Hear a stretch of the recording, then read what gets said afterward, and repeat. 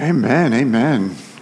Great song, great song. Thanks for leading us in that, Phil. And I was going to keep this kind of just to myself, but since you kind of shared, I'm gonna join you. I got clearance to actually move and exercise again a couple weeks ago, and so I haven't gotten to arms yet. I'm just trying to run. Or what probably, if you were to see me, it probably looks like I'm walking rapidly. But I started that, and so I only have one calf muscle that I'm aware of right now. So that's so I'm gonna move gingerly. But man, just so in shape. I've jogged twice, so I think I'm there. And so yeah. Hey, it's so good to be together this morning, and this happens from time to time, but the words that we sing and the message or the verses in Scripture that God leads us to every once in a while just fit so well together, and that's true today. And so can't wait to share what I've got to share with you today. I do also just need to tell you that when I was a young boy, teenager, I remember watching a guy who was a little bit older than me, and he was just really, really good at running and catching the football. And I really just admired him. And fortunately, he ended up playing for the greatest franchise of all time and becoming the greatest football player ever. And so I'm so glad that as a young man, I got to watch Jerry Rice. And so he played for the 49ers, and they're playing today. And so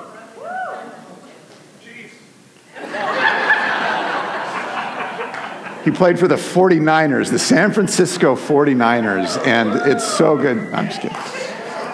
What I wanted to do is just say, isn't it great that we can be a community and a family and have different kind of likes and yet still come together in one place? And so I just needed to put that out there, that I'm really excited what God has to say, and I'm also looking forward to the game later today. And if you didn't know that there was a game today, it's called the Super Bowl. It's actually a national holiday, whether you know it or not. And so I just want to acknowledge that and say, and just also pat all of us on the back for actually coming to church on the Super Bowl day, because some people don't. And with that said, pray with me. God, we're here, just like those words that we just were invited to sing say, that we want to say yes to you. We want to say yes that you are the God that meets us in the low points. You are the God that meets us when it doesn't seem like there's a way forward. You're the God that is never changing and always faithful. And so in this place and with our mouths, we declare that you're good, and that you're the God of all justice, and that you love us, that you see us, that you know us, that you're always near, that you love us. Holy Spirit, as we are gathered here, we invite you and expect you and ask you to work and move in our presence and in our hearts and in our minds this morning. And so would you do a supernatural work in us, that you change us, that we become different women and men because we've been with you this morning. And so have your way with us.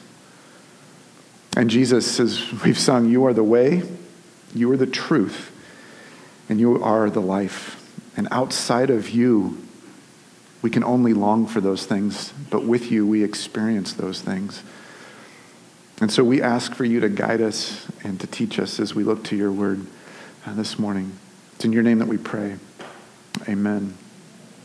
We've been in this series that we've called The Heart, where Jesus begins his revolution. And revolution is the idea of somebody coming in and changing things up and taking over. And so when we say the heart where Jesus begins his revolution, what we're talking about is this truth that exudes from Scripture that is found in the story of God, where Jesus is coming after us to rule and to reign in our lives, that he actually takes us from a place of death to life. And many of us have experienced that. And if you've not experienced that, that's actually what Jesus is after with you, is to take you from a place where you don't know the way forward, where you're not who you were intended to be and created to be. And Jesus actually wants to have rule and reign. Those are big, significant words, but to lead us and to take over what often reigns in our life. And what I want to talk about today is kind of just the setup for where we're going to go in the next couple of weeks. And I was saying to somebody earlier that this feels like if you've ever been to the Grand Canyon and then going and telling a friend who's not been, actually stood at the edge of the Grand Canyon, it's like saying, hey,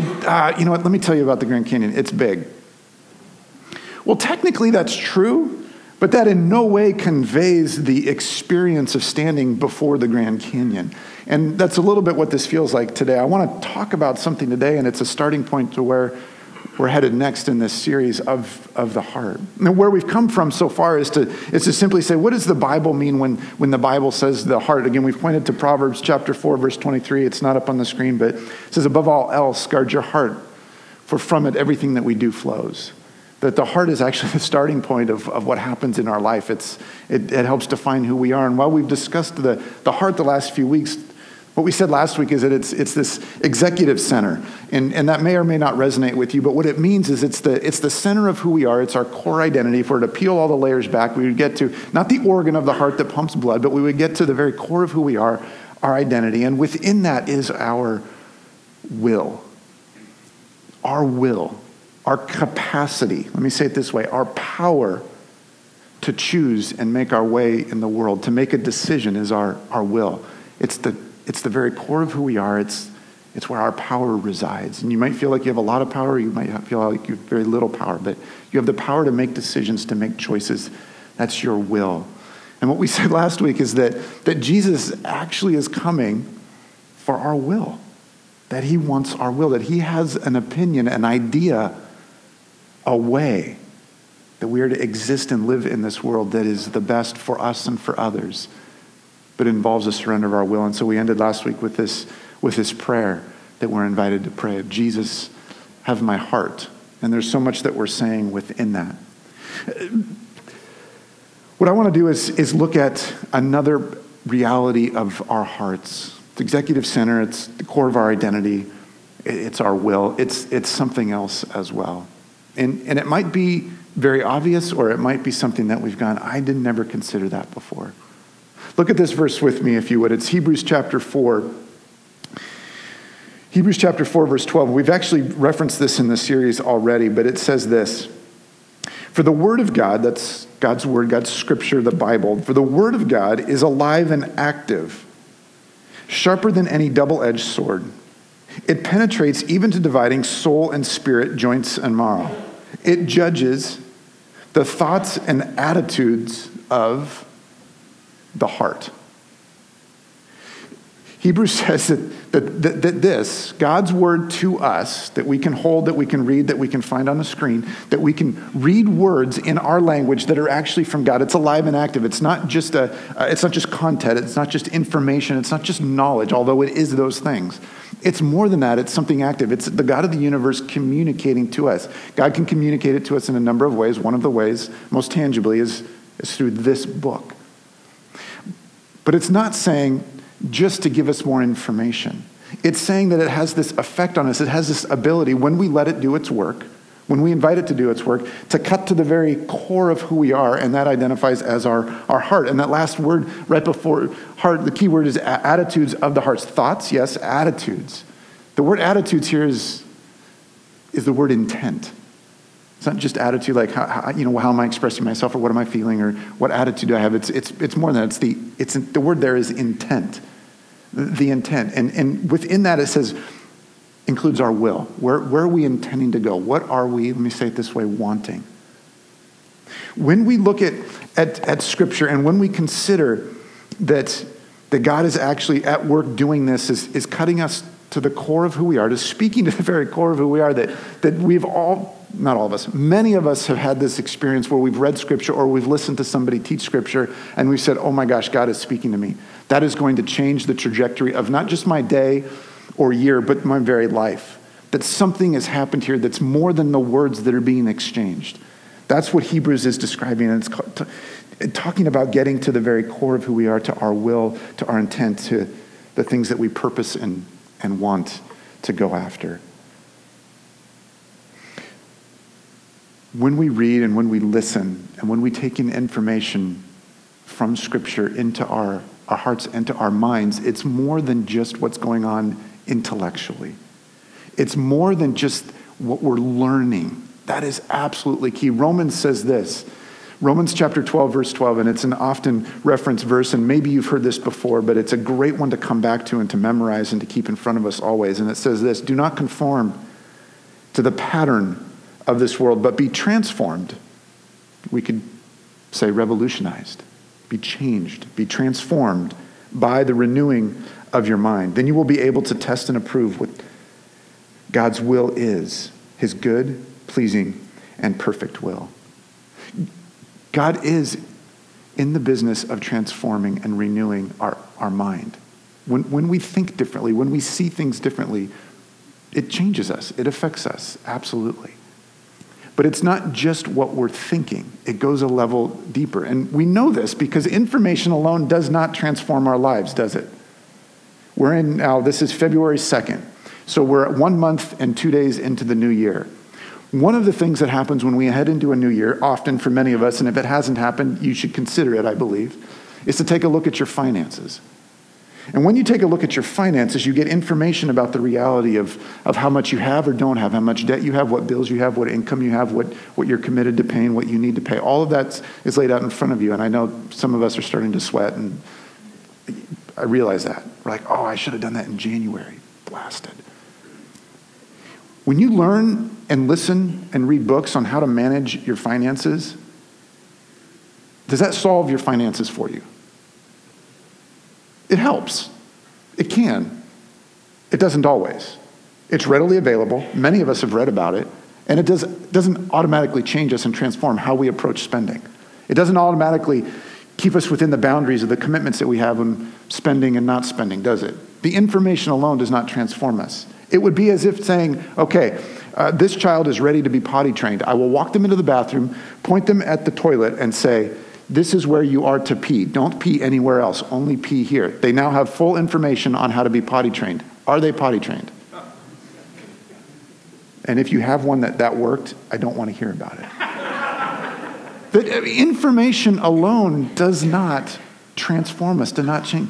It's valuable. It's needed. Scripture over and over and over talks about the mind and how our mind, just as Romans says, can be transformed and changed. But it's something different, deeper than that. It is reductionistic to think that information alone will change you.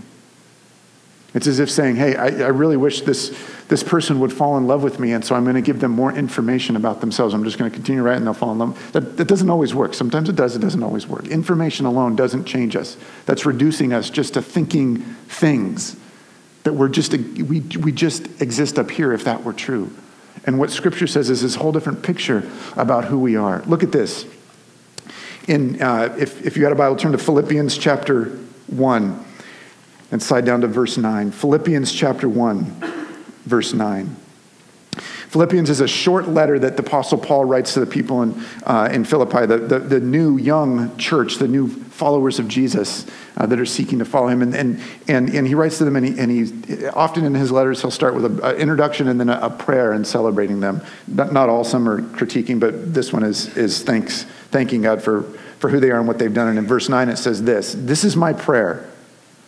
Paul is writing to young followers of Jesus. This is my prayer, that your love may abound more and more in knowledge and depth of insight, so that you may be able to discern what is best and may be pure and blameless for the day of Christ, filled with the fruit of righteousness that comes through Jesus Christ, to the glory and praise of God. And this is my prayer, that your love may abound more and more in knowledge and depth of insight. That your love. His prayer is that love would be the thing that grows in knowledge and depth of insight. That our love would actually grow. Not that our knowledge would grow, that our love would grow. That when we love, we grow in knowledge. It's not that knowledge can expand our hearts and grow our love. He starts with our capacity to love. What this tells us, what this speaks to, it just oozes from Scripture, is that we're not primarily exist in our intellect And we're not just containers for more information, although that is absolutely vital and helpful and plays a significant role in becoming the human beings that we're designed to be. But there's part of us that's deeper than that, that's more core to who we are, that God is after first and before anything else. And that's our hearts. Genesis 1:27 says that God created us in his image. It comes at the end of the first chapter of Genesis, where we're told the story of how God created, and he goes through and creates better and better things. He brings order to the universe and separates light and darkness, and then water and land, and then he goes through and creates all of these different living things, and then he gets to the pinnacle of creation, and that's you and me. He creates human beings, and it's the first time we read in Scripture that says it's created in his image, that we have a capacity and a design that is different than everything else in creation. And it starts with who we are at the core of who we are. Later on in 1 John chapter 4, verse 9, it says that we actually love because he first loved us. This is what we were designed for. This is who we are. And when we think just about gathering information and interacting with God on an intellectual level or a knowledge-based level or information alone, we miss who we really are. And what we miss more than anything else is our capacity to love, to want, and to desire something. I'm going to skip a few verses or move on to, actually, hold off, I'm not going to the Psalms right now. When we realize that Scripture is actually teaching us and calling us to surrender our hearts to the God of the universe, and that includes both our will but also our love, or let's say another way, our desire, it forces us to assess how we view who we really are. That we're created in the image of God and we're created with the capacity to love. A few months ago, we had a guy named James K.A. Smith here he was in town speaking at a couple different places, and he came and did a reading from one of his latest books, and it prompted me to buy an earlier book of his called You Are What You Love. Listen to probably the critical sentences from his entire book. Happens early on page 9. He says this. It's not going to be up on the screen, so you'll have to just listen. The center of gravity of the human person, the center of who we are, the center of gravity for the human person is located not in the intellect, but in the heart. Why?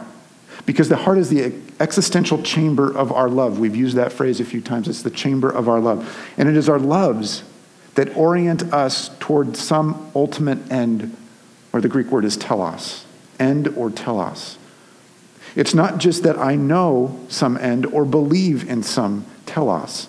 More than that, I long for some end. I want something and want it ultimately. It is my desires that define me. In short, you are what you love. Again, that's the title of his book. You are what you love. Our loves, our heart ends up defining us more than anything else. Such a trajectory of our lives determines how we interact with the world around us. It is more than just what we think or what we know. Knowledge alone does not transform, but it plays a critical role. We are something more than that. And so when we surrender to God, we're not just surrendering the way that we think, although hopefully we do, but we're surrendering something far more precious and guarded and influential in our existence, and that's our will and our desire.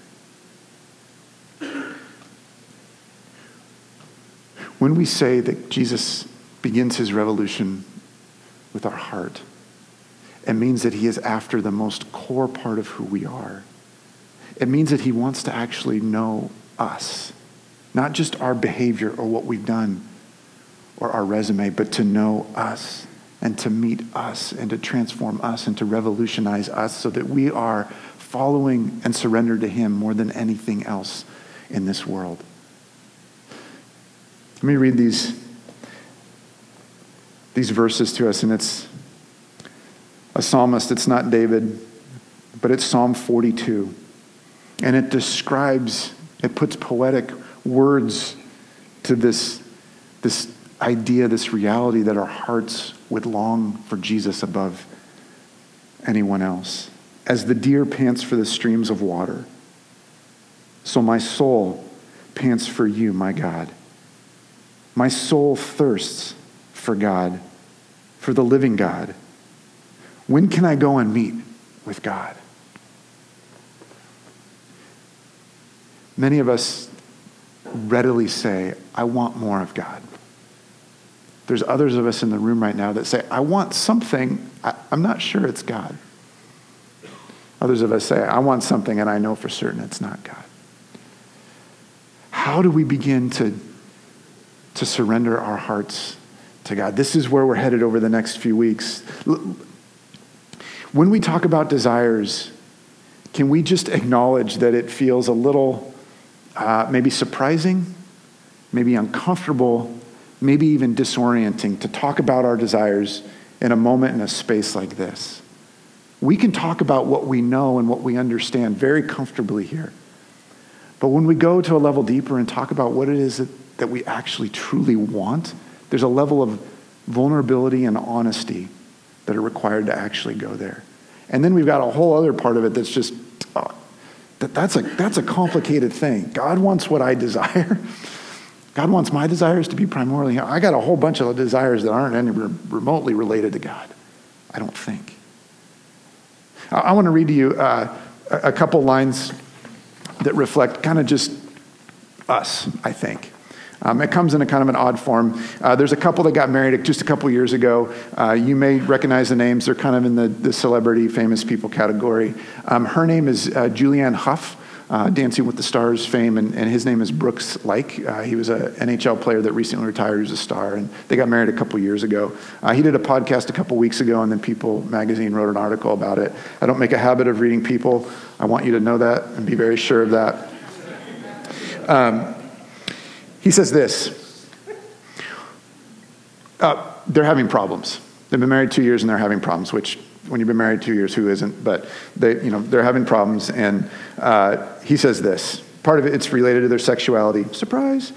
One of my goals this year is to really explore, learning about sexuality. People think that sexuality is just the act of sex, of just having sex, and there's so much more to it.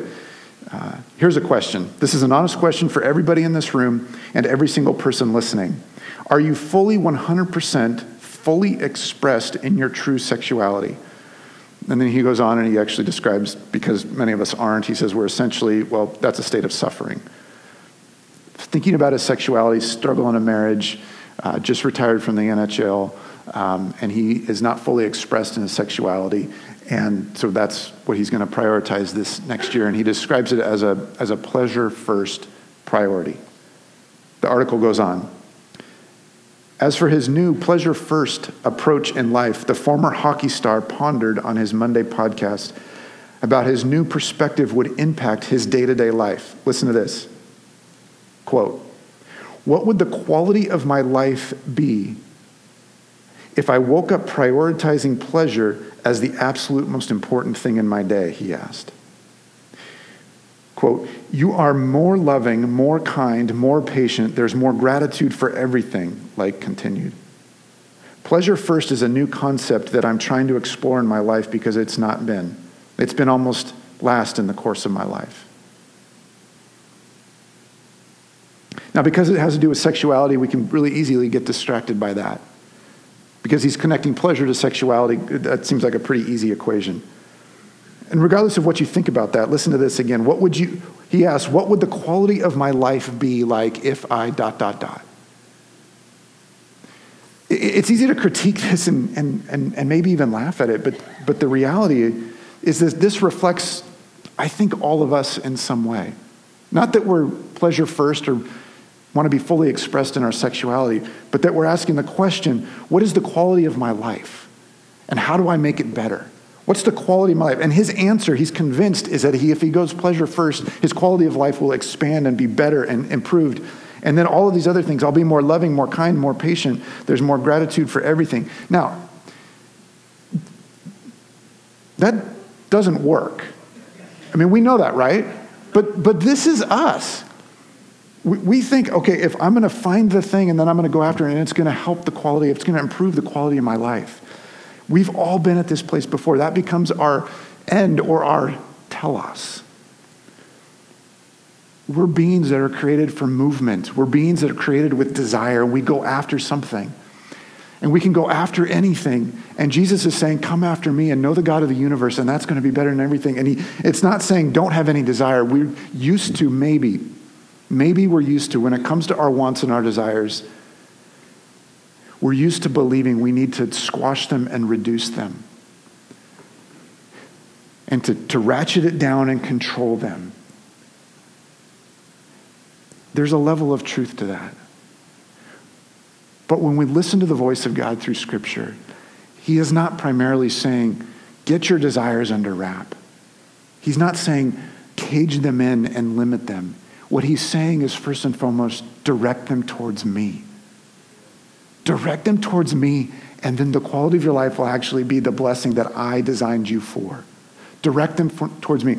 C.S. Lewis is one of the most famous quotes ever. And listen to this. Maybe it sounds familiar. If you're hearing it for the first time, it will absolutely blow your mind. Listen to it carefully. C.S. Lewis writes in The Weight of Glory, "It would seem that our Lord finds our desires not too strong, but too weak. We are half-hearted creatures, fooling around with drink and sex and ambition when infinite joy is offered us, like an ignorant child who wants to go on making mud pies in a slum because he cannot imagine what is meant by the offer of a holiday at the sea. We are far too easily pleased. We are far too easily pleased. We settle for something like pleasure first and exploring our sexuality and think that's going to satisfy us at the deepest parts of our hearts, of our souls, of the core of who we are. And man, that's not an original thought. There's been people over the course of humanity who have tried that, and there will be somebody in the next generation that tries that. Brooks isn't onto something new here. But the answer is readily available as we look in the past. And God is inviting us. Put your desires and your wants fully on me. As the deer pants for the streams of the water, so my soul pants for you, my God. My soul thirsts for you, for the living God." I want to read this to you as well. And sorry for all the reading quotes today. I didn't know how to better go about this. But this resonated with me because it reflects exactly where I am. When I read that from C.S. Lewis and go, oh, my desires are too weak. They need to be stronger.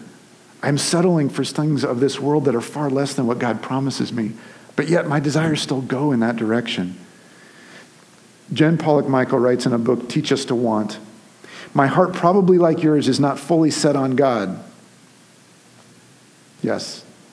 I don't fully desire him or the coming of his kingdom. I consider verses like Isaiah 26:8, your name and renown are the desires of our hearts." That's what Isaiah 26:8 says. Your name, God, your renown is the desire of my heart, and can only admit how little this is true of my heart and how hopelessly divided I am in the manner Paul talks about in Romans 7. Where he says, I do what I don't want to do, and I don't do what I do want to do. And that whole tongue twist that so reflects our human condition. I am faced with the reality that I desire a whole lot of things, and at times have to squeeze God into those. If I sit down and actually am honest about the things that I want, I can't help but be ashamed and go to work at concealing those things or reconstructing them so they sound proper and right. But to actually be honest about the things that I want and desire and bring those before God and say, God, these are the things that in my heart are competing with you right now. Because as much as I would like to say that for me, as the deer pants for streams of the water, my soul pants for you, oh God, I'm not always there. And so where we need to go over the next coming weeks is to explore, how do we come to terms with a divided heart? How do we come to terms with part of a want and a desire to long fully for God in a way that transforms us and revolutionizes our hearts, minds, soul, strength, and all of who we are? That's where we're going to go in the next few weeks. We need to be done now. The band's going to come and lead us forward. I want to invite you to pray the prayer that we prayed last week. We're going to come to these tables and say, Jesus, when we come to these tables, what we're saying by merely walking up and taking a piece of bread and dipping it in the juice and placing it in our mouth and tasting it and going through that practice, that physical experience, what we're saying is, I need you more than anything else. I need you for life and breath. You, Jesus, are the way, the truth, and the life. And I want to invite you again to pray this prayer. Jesus, have my heart. knowing now that that means the surrender of our will and the shaping of our desires. Jesus, as we come this morning, and for those of us that are preparing to walk to this table, we say again that we need you. We need your good news that you alone offer salvation and hope and forgiveness and restoration. And that you don't end there, you start there. And you're in the work of revolutionizing our hearts, of making them fully yours. And so we say today that we need your help in doing that. And so have our hearts.